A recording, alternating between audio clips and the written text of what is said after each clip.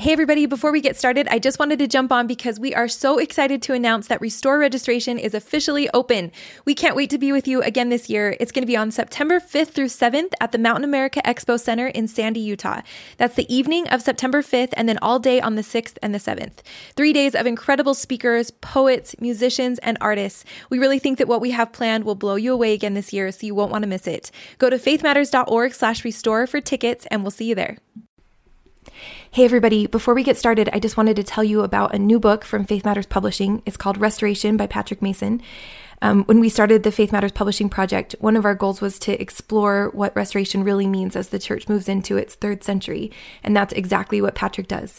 If you're like me and you've ever wondered how restoring Israel can be relevant to you, you've got to read this book. Patrick shows how, as members of the church, it's our mission to truly lead out in bringing wholeness and healing to the marginalized and the vulnerable. This book absolutely lit a fire for me, and it has totally changed the way I view my own engagement with the church and with the world. I really can't recommend this book strongly enough. It's the kind of book you want everyone you know to be reading too, so that you can talk about it. So you can pick up a copy for yourself or for your friends and family at Desert Book, Amazon, Audible, and Apple Books. Okay, that's it on the book for now, but we'll be sharing a lot more in the near future. Thanks as always, and here's the episode.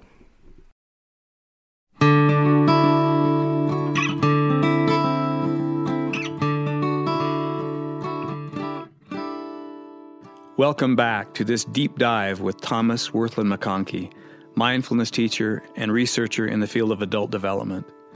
I'm Bill Turnbull from Faith Matters Foundation, and in this episode, we explore the spiritual practice of meditation and mindfulness. What can it teach us about our true selves and about our false selves? How can these practices help us get unstuck when we seem to have reached a spiritual plateau?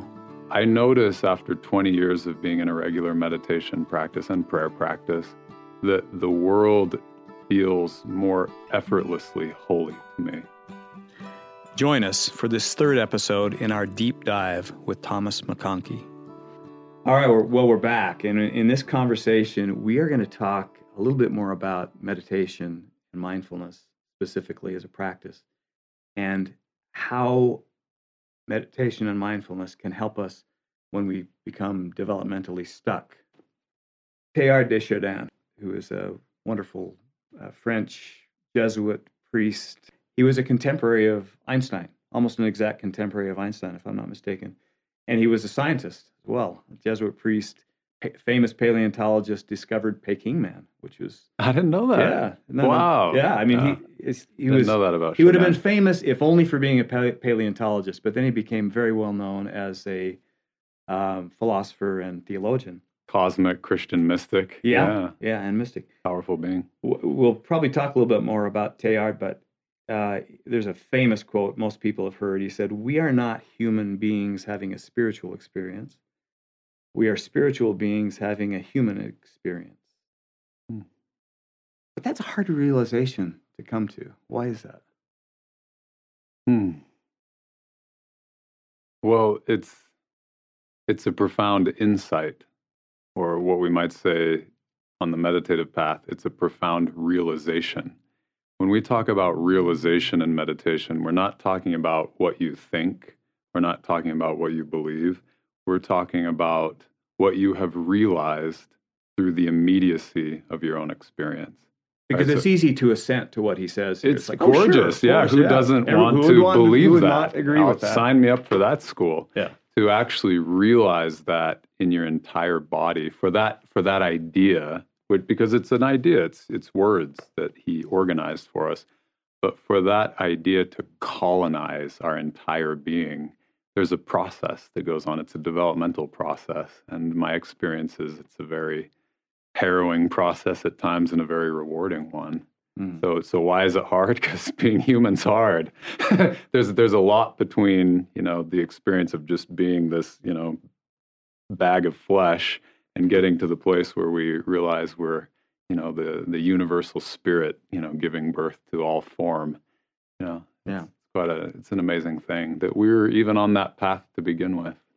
Quite an amazing thing. So there's a thread that runs through what you do, and what really mindfulness is about. And it's to reconnect us. We've talked about this in earlier sessions, but it's to reconnect us to a more fundamental self, an ancient self, our sort of original identity. What happens to that identity? Why do we have to reconnect with it? Why does it become so lost? This is a great mystery. If you talk to the Eastern masters, they'll ask this question in a slightly different way. They'll say, "Why don't people realize they're already enlightened?" Would be another way of stating that question. So we, through latter-day revelation, we know that we are this intelligence that's co-eternal with God. But I don't feel like co-eternal intelligence with God when I'm, stuck in a long, line at the grocery store and I'm trying to get home and I'm hungry and it was a hard day at work. I feel like I'm in this oppressive state and it's all I can do to just escape from it and, taste a brief bit of joy in my otherwise, struggle of a day. Mm-hmm. So something gets obscured there. Wordsworth said, he had this intuition in his famous poem. He said, "Our birth is but a sleep and a forgetting." This forgetting is our reality, isn't it? Yeah, I can't even pretend to explain, why it is that we do forget. Why do we sleep?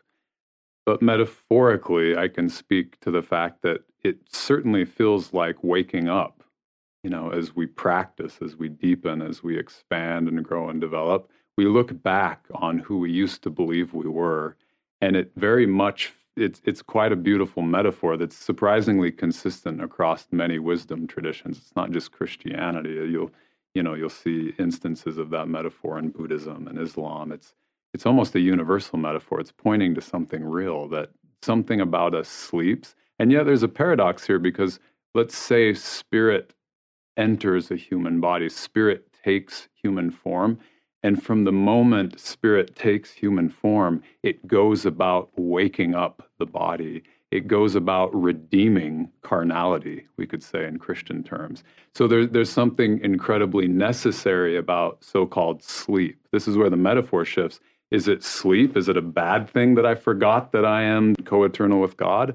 Or is it a necessary part of my descent, to empty myself of my godly station, to descend into flesh, like it talks about in Philippians, to actually take that on and wake up and redeem carnality through spirit. That's what's on the line here. That's what we're talking about. But waking up is not that. It's not that easy. It doesn't come that naturally to us. And why is that? We come to believe as we go through our life, and our ego begins to assert itself in our lives. We come to believe that, don't we, that what's going on in our minds, those thoughts, that constant story that we tell ourselves, the noise that's going on in our mind, that is our reality. That is us. Yeah. That's all we're conscious of. Right. What are those voices? What are those conversations going on in our mind? Madness, Bill. It's madness. You're pointing to, one of the classic steps in the path where, most of us, I think there are some important exceptions, but most of us, we start off in human life asleep in this, what is called in the text, a gross state of consciousness. We're completely embedded in this discursive mind. We don't know where thoughts are coming from, where they're going, but we're enslaved to them in a very real way. And part of the early training is to actually settle down into a restful state, to allow all of that content, all of that chatter in the mind to quiet down to the point where we get an insight. We realize that we are aware and we are present in between thoughts. And what is it that's still here and still present and awake when thought isn't happening? Yeah. So, we disidentify from that identity as just this gross self, body, thinking mind, and we wake up a little bit. If you're trying to absorb this sort of eternal identity or realize this eternal identity, those thoughts are like static in your receiver, right? That's kind of how I look at it sometimes. If you're you're trying to receive some pure signal, but there's all this static. And those static are these kind of almost random sometimes. If you really listen to what's going on in your brain at any given time, it's kind of crazy. They'd come and lock us up. There's stories or little fragments of stories that may or may not even be true. Right. Well, they're not, Right. And we get lost in those stories of who we are and what we're about in the world. And so how do you break through that static, that you have to develop? First of all, religion serves a purpose of giving us a different story, a deeper story, doesn't it? For sure. I love the our metaphor. Our story is, instead of these little stories that we have in our mind, our story is a much larger one, that we're co-eternal with God. Right. So we know, at least by our story, that there's something deeper there. But then how do you connect to that? And that's where prayer and meditation, spiritual practices can really help us out, right? I totally agree. And, to link back to an earlier conversation we had about obedience in a session earlier, it's interesting. I find it unfortunate that we don't relate obedience to spiritual progress in the way that Buddhism has laid it out. What I mean by this is, in Buddhism, there's a very classic progression. They talk about sila, samadhi, prajna. Sila are the moral precepts. They're the commandments. They're, you shouldn't steal, and you shouldn't take another person's life, and you should be chaste, et cetera, et cetera. There's a lot of agreement in terms of their moral precepts and in the Christian code. Right. And they're very specific that the reason we're obedient is that kind of lifestyle is conducive to a settled mind. It reduces disturbances in the field. It allows us to train our mind and our heart and our spirit on something higher, on something transcendent. Yeah. So in the Buddhist progression, the next step is samadhi, which is single-pointed concentration. And imagine if we had that understanding that, you're doing this stuff to help you. You're following the commandments for many reasons, one of them being it helps you settle your mind, set your heart on God, and realize higher realities that are, open to you. Yeah, it's an interesting thing. I think we understand that. We're probably not as explicit about it as a very simple Buddhist understanding. I think we do understand it, and I think to link the commandments to deepening your prayer practice. We don't necessarily talk like that, but it absolutely happens if we go there. Yeah. So, and there's also a very disciplined method in Buddhist practice on how to follow that meditative path. Buddhism gets a lot of credit, I think rightly, for really elaborating the meditative practices. If you look at the Buddhist tradition, they probably have the most comprehensive meditative system in all the world's traditions. It's not the only one. And I'm a huge fan of Christian contemplation, of centering prayer in the Christian tradition. And if you look at the Buddhist tradition, you'll see something that looks a lot like centering prayer. They kind of figured out that mechanism, that exercise. Buddhism, I think, we would do well to reference it because they've been so exhaustive. They've studied their own mind and heart and consciousness for 2,500 years, and, they took notes. Yeah. It's really deepened my personal conversion in Christianity. So meditation, one of the key reasons to practice meditation is to achieve mindfulness, which is what? What does mindfulness look like walking around in life? I notice after 20 years of being in a regular meditation practice and prayer practice that the world feels more effortlessly holy to me than it ever has. I catch myself getting caught in thought. I catch myself struggling against just, a given moment. And I also, through the 20 years of practice, I've kind of trained this response of noticing when I'm bracing and letting go, and noticing when I'm getting tense and letting go. And when I'm able to just relax into the flow of it, I have the direct experience that I'm just being blessed. Does it turn you outward? Seems to me that if a practice that's worth practicing would open your heart both to your divine nature and to those around you, you break your heart open and open you to the world. And so I think if a practice like that would be embraced by Mormonism, because we're all about engaging the world, right, from an open heart. That's our goal. Right. That's a practice that cultivates charity. Can a mindfulness practice? Does a mindfulness practice cultivate charity? This is where I think there's an opportunity to cross-fertilize traditions. In a Buddhist context, you would talk about, the bodhisattva vow, the heart of compassion to serve all of humanity and its awakening. The short answer is absolutely. We can use basic mindfulness practices and skills to awaken the heart and inspire deeper service and community. Let me give an example. We talk about service as something, it's not a rule, but it's a rule. Like, you need to serve. We have service built into your daily, weekly life as a member of a Mormon church and community. Yeah. By the way, I mean, service is a noun. It's almost like something you put up on the board and say, okay, there's service. We got to do service. Yeah, no, right? It takes some of the intimacy out of it by sometimes the way we talk about it. A task to be accomplished. That's insightful. Yeah, it's interesting the way we language things. We can relate to service as a noun from a particular point of view, like to be obedient, I'm going to do service this week.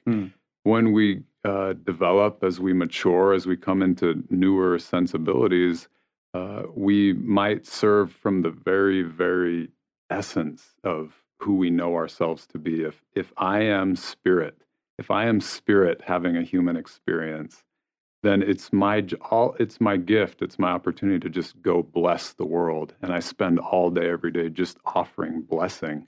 And that's not coming from a place I should do that. That's who I am. That is the doing that I am. And my experience is that a basic prayer, meditation practice can really help us develop that deeper sense of service where it just gushes from the very core of who we are. Yeah, there's something about this contemplation experience, this meditation experience, that can take us really deep to who we are, to our core. And from that, on the other side of that, after we've been there, I mean, you need to sit in that and really get in touch with that and let the spirit marinate in the spirit of that. And then on the other side of that, things will come to your mind, ways that you can reach out and open your heart to other people. That's been my experience with meditation. That's been when my meditation and prayer practice have become fruitful. It's that. Right. So marinating in that spirit without an agenda, without language, just being still. And then on the other side of that, something powerful comes out, and you stand up from your meditation, from your prayer, and you feel inspired. Something's burning in you. You know you need to reach out. Right. So that, I love how you said that, and it brings up another example for me. How many people listening have had this experience? Like, I mean, I'm going way back here. I should go rake my neighbor's leaves next door. That would be the Christian service-oriented thing to do. It's like, I should do that. I'll go do it. I did it. I didn't love it while it was happening, but I'm glad I did it. It's better than watching TV. Like, that was good for me. Yeah. But what you're showing up's better than not showing up, for sure. Exactly. And I think that's what gets us doing it, because we get a genuine glimpse of like, oh, that's what it feels like to serve. Something good happened there. But the reason I named that example is because there are so many examples of service that that doesn't call to me. I don't want to do it, but I'm going to do it because I should do it.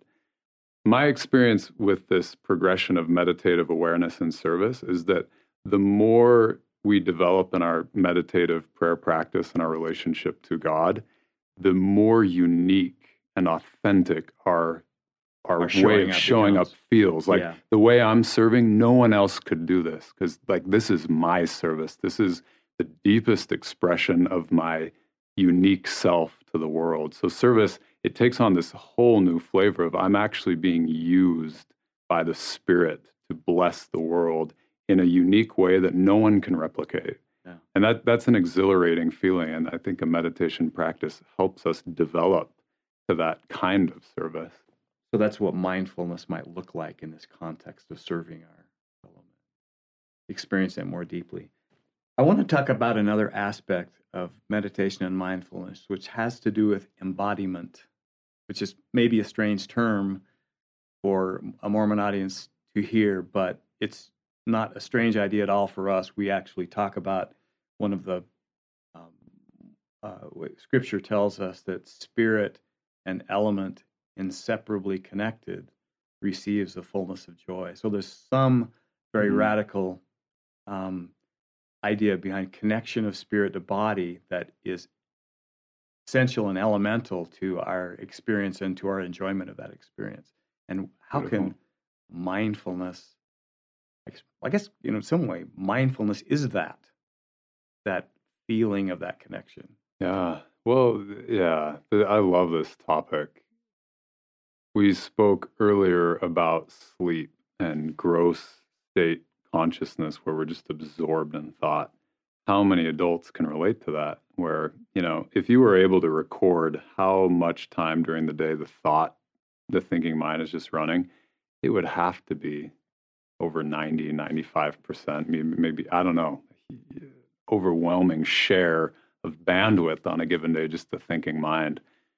And what you're physically doing is just you're basically on autopilot. Instinct. You can be washing. You can be Right. washing the dishes and not even know you're washing the dishes. You can be driving. I can sometimes drive to some place and not even remember how I got there because I'm so lost in my thoughts. Exactly. So we free up from the tyranny of the thinking mind in initial stages of meditation, and what that does developmentally is it frees up awareness to just flow through the body, so that we're now aware of what's sometimes called a phenomenal self. Think of all the phenomena that comprise, a body, heart, mind, spirit. I'm aware of physical sensation. I'm more aware of my emotional body now. I'm still aware of my thoughts, but I'm not so stuck to them that they're hogging up bandwidth and blinding me from, the three-dimensional screen of the body that is just going off moment to moment. So just this basic progression in a mindfulness practice, it frees up awareness to just course through our entire body and give us this experience of being more fully alive and awake. Mm-hmm. And that's just for starters. We give a lot of attention and a lot of value in our society and our culture, and often, and even in the Mormon faith, to intellectual activity, don't we? Mm-hmm. Abstracting ideas and putting up on a board and analyzing them and thinking deeply through them. And what's the cost of that? What is what do you think about enthroning intellectual activity as we do? We always want to be the smart one. Yeah, the smart people are the ones that are really they're the ones that are really respected, right? Oh, yeah, don't you hear that a lot? That person's so smart. You don't often hear, wow, that guy is so embodied. He just inspires me as a bishop. My bishop is so embodied. Yeah, you don't hear that as much. I think that's changing. I think it's a corollary of an achiever world. We've talked about how developmental stages have their particular values, what they notice, what they care about, what they act on and respond to. I think one of the features of an achiever world is that we love the intellect, because this is really where the intellect comes into its own in that stage. And yet we know the costs. I mean, we look at heart disease and obesity in America. Look at the number of hours we're staring at our devices and flickering screens.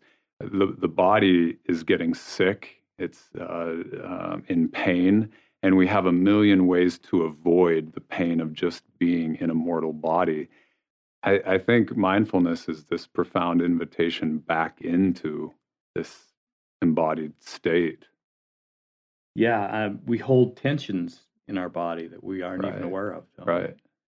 So there's a lot of impetus in society now toward practices that are more embodied. Like yoga is huge. You can go down to the Relief Society, down to the church in the Relief Society room. They're doing yoga. Or we adults miss our bodies. Yeah. We've distanced ourselves so much from the incarnate world that we're developing practices to invite us back in. I have a story. Just this morning, I was meditating with my wife. We like to wake up and sit next to each other for a little bit. She told me after she sat that she noticed, she was so excited. She was energized. That's key here. She was just lit up. She said, I noticed that like there was this vague sense of discomfort in my body. I could not locate it. I just knew somehow that I was uncomfortable. And then as I spent more time with it, I noticed that there was pain in my heart. It actually hurt to bring awareness to my heart. The more aware I was of my heart, the more it hurt. Yeah. And yet, paradoxically, as it hurt more and more, as she became more and more aware of it, the quality of suffering stopped. So it hurt more, but she was suffering less. And then she described this kind of holding, this clenching in the heart is just kind of melting. Yeah. And this energy freeing up and moving through her whole body. And she just had this epiphany, like, how long have I been avoiding whatever I was feeling in my heart? How many things have I done to not feel that? And finally, when I just did an about face and I felt it relaxed, it gave, and it freed up all of this vitality in me.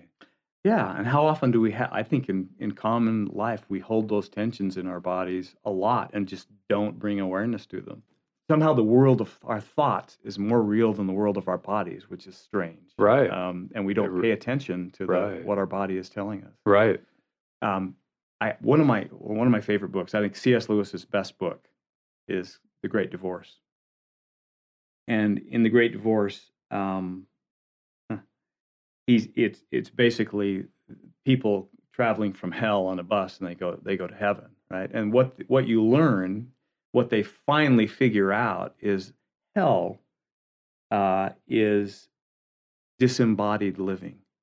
That's what it is. The intellectual life is pretty good in hell, but they're disembodied. And so when they visit heaven, heaven is such a real place that it's actually painful to them. And they flee from it. They flee back into their minds, into this world of abstract thoughts, right? Right. Well, it's a beautiful allegory because it's describing what's happening right now to all of us, is foregoing heaven. Yeah. Right. Because it's also a world of their false selves. And if what they do is they come to heaven and they're exposed to these false, really kind of pitiful selves, but they don't always want to give them up because it's their story. Right. They're loath to give them up. Then they'll retreat. They'll go back. They'll get on the bus and go back because heaven is too real. And so for C.S. Lewis, heaven is not a state of mind; it's reality itself. Hell, on the other hand, is a state of mind. Yeah, beautiful. It's a total absorption in the life of the mind, and this sort of these stories we tell ourselves and these false selves that we've created. It's a beautiful metaphor. It touches at the heart of Mormon theology that God can't be God without a body. Yeah. So what does that mean? Like, what does that tell us? That tells us that we need to what? Experience a fullness of joy through all of the pain and sorrow, and that comes with this being a body and being flesh and bone. What about the physical world around us? Like, what does it tell us about our connection to nature, for example? If embodiment is like, okay, because we're also taught that nature is is infused with the same sort of spiritual nature. Right. Have you ever noticed when you're cleaning your house, tidying up, you dust a little bit, you clean the floor, get all the dishes done, that it brightens the space. It doesn't just get rid of like physical clutter, but there's actually, on a subtle level, there's a kind of brightness to it. When you talk about nature, I just thought of this cleaning practice spontaneously, that when we put awareness and intention into the physical world, it illuminates it in a special kind of way. So back to this theme of, matter without spirit is inert, it's lifeless. Matter with spirit and consciousness is a fullness of joy. I think that's the deep theological implication in Mormonism, that, mindfulness is just it's a daily practice of doing that. How can I bring my highest awareness into this moment of form? I think that embodiment not only is embodiment is not only us, but it's the creation that surrounds us as well, and understanding, connecting to it, feeling it, appreciating it, is just key to spirituality. For me, mindfulness also does that. It connects me to the natural world, in addition to my brothers and sisters. Yeah, beautiful. It's really startling. You pointed to this. As we wake up, I think we're quite startled to see how awake the world is staring back at us. Yeah. Have you ever had that experience where there's a tree and it's looking at you? I had an experience the other day. I'm sitting in my little place by the stream where I do a lot of reading and meditating, and a weasel comes up on the bank of the stream, and it looked at me in the eye. I swear I've never seen something more alive than that little thing. Yeah. And it was gone in an instant, but it looked me straight in the eye as if like, I see you. Yeah. And there was like an awareness that was intense in that little creature. And which says a lot about your own internal state of awareness to be able to see its awareness. Yeah. Right? Well, so it's worth cultivating a practice, being obedient to a practice, even if it's 10 minutes a day, to create this stillness. And it's not that easy to do. If you've got a bunch of kids and you've got a busy life, a contemplative practice is not easy. And so I think I've been actually really blessed by guided meditations. Sometimes there's it's the only way I'm probably going to have this experience. And so guided meditations can be a very good way to start. Would you agree? Absolutely. And I think maybe you can provide us a guided meditation even at the end of this session. I'd be happy to. Yeah. Be happy Should we to do that? Before we get into that, one thing I'd like to say, so, a formal mindfulness practice where we, take a certain amount of time out in a given day to practice can be really beneficial. I also like to, if not insist, and remind, students I'm working with that mindfulness, just to practice mindfulness, is just to create an occasion to notice more fully what's already going on. Mm-hmm. Meaning that I'd never want to discourage people by saying, well, if you don't do this, then you're just never going to realize, how amazing this human journey is. You're never going to wake up. What's amazing to me is the grace with which this universe was created. The more sensitive you become, the more closely you start to observe it, the more you realize that actually every moment is this incredibly generous gesture to invite us into a more full realization, a fuller joy. Mm-hmm.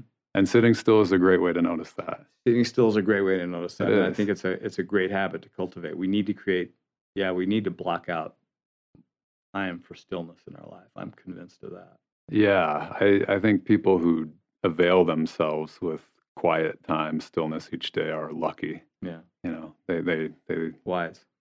And by the way, we need to mention that you offer courses on meditation, that you offer opportunities at Lower Lights, SLC. .org. Yeah. Lower Lights, SLC.org. Yeah. Different courses and opportunities to gather and practice meditation and mindfulness and community. So, so thank you for that. Thank you for offering that to our community. Yeah, absolutely. I'll put in a plug that really Lower Lights it's an embodied experiment of a lot of what we've been talking about. How can a bit of contemplation, a bit of meditative awareness in our day draw out the best, most creative and gracious service possible from our unique selves? So at Lower Lights, we look at going deeply inward in order to go more fully outward. Really what we're involved in there. We're also hoping to develop soon some meditation practices and aids specifically for the Mormon community. Yeah, I mean, we have a treasure trove. We have a lot of practices, that are inspired by, that come really from the heart of the Mormon tradition, that I'm excited to share more fully. So we will try to bring that to you through the Faith Matters effort.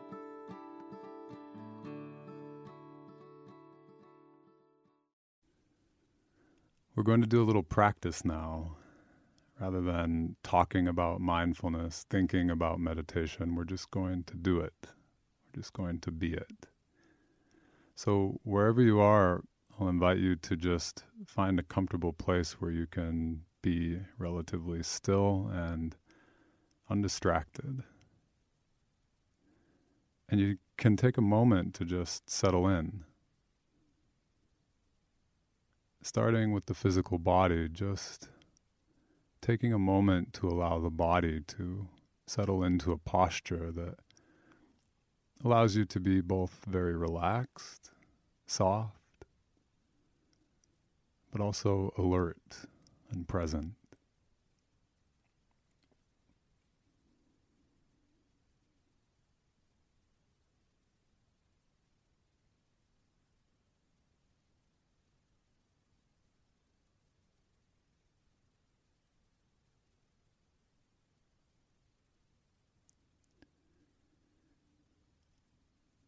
As you take a moment to settle in, you can remember the quote from Teilhard. We're not human beings having a spiritual experience, but spiritual beings having a human experience. So in that spirit, you can just relax and let go of any tendency to struggle and effort and try to force your way into having a special experience right now. Being spirit and intelligence, having a human experience is plenty special. So just take a moment to appreciate this. Notice the body and how the body is feeling in this moment. Notice the posture. Notice sensation.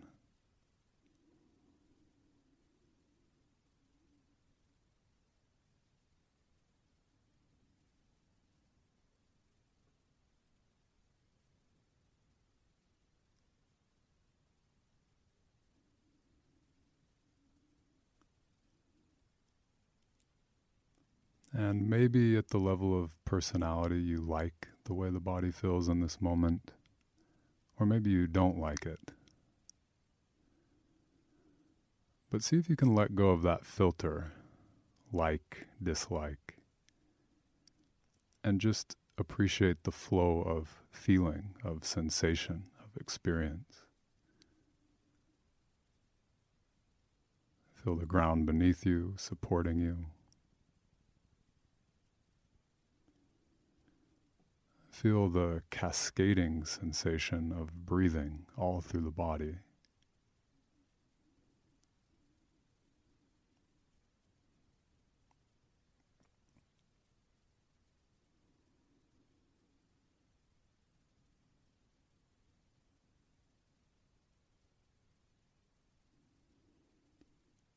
Whether the body is mostly comfortable or uncomfortable in this moment, or somewhere in between. As awareness, as intelligence and conscious spirit, certainly you can appreciate just the fact that you're experiencing any body at all in this moment.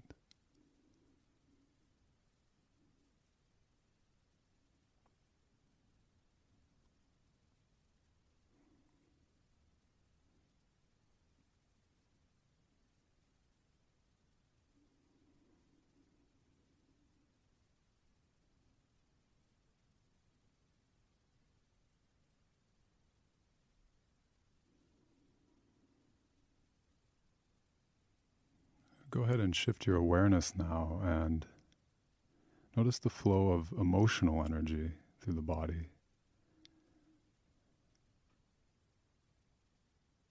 Also begin to notice the flow of thought forms, the thinking mind.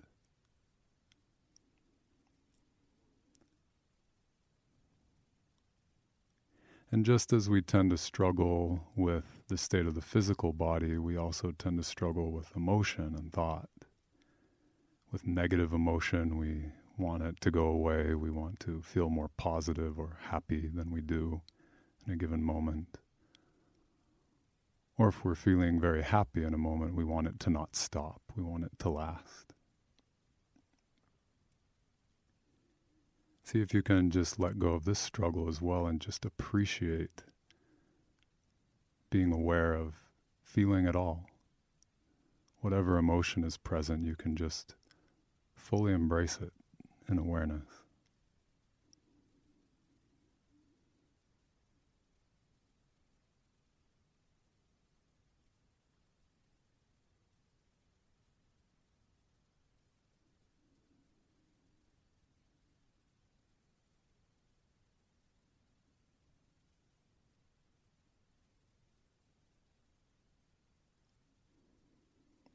And similarly with thoughts in the mind,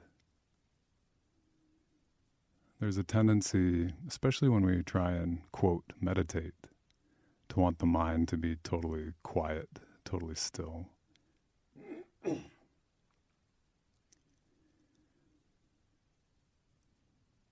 But see if you can just relax that tendency to struggle, allowing thoughts to flow through the mind as naturally as blood flows through the veins.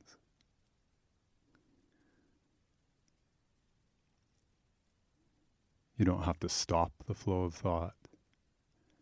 Neither do you have to dive into the content of the thought and get lost in that world. You can just allow thought forms to rise and pass, emotions to come and go, all as an integral part of the fullness of joy, the fullness of your humanity.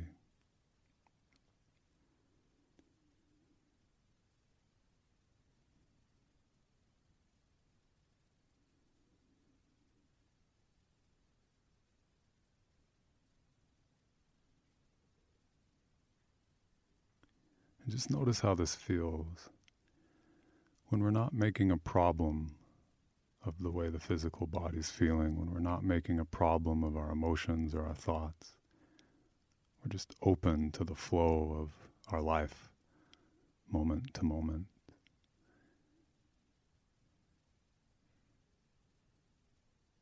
Notice what you're aware of. Notice what's here right now when there's no problem to solve.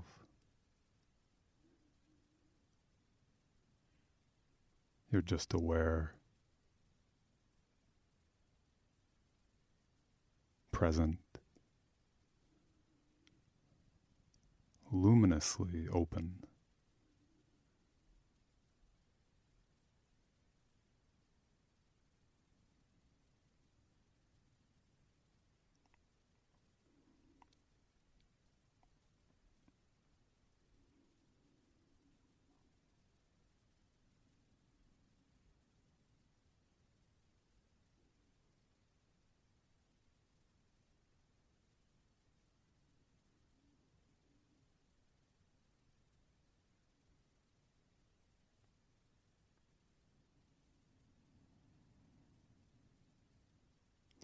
Whatever the conditions of the physical body in this moment, or the conditions of the emotional body, or the thinking mind, or the conditions of all of your entire life,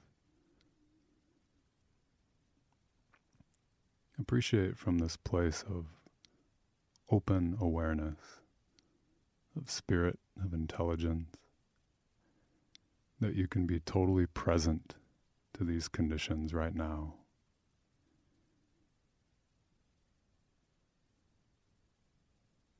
And that you have the capacity to respond intelligently, to use all of this experience for your good, to grow, to expand, to love and to serve. Every moment of your life, this moment, another deep invitation to open up into a greater fullness, a more selfless love.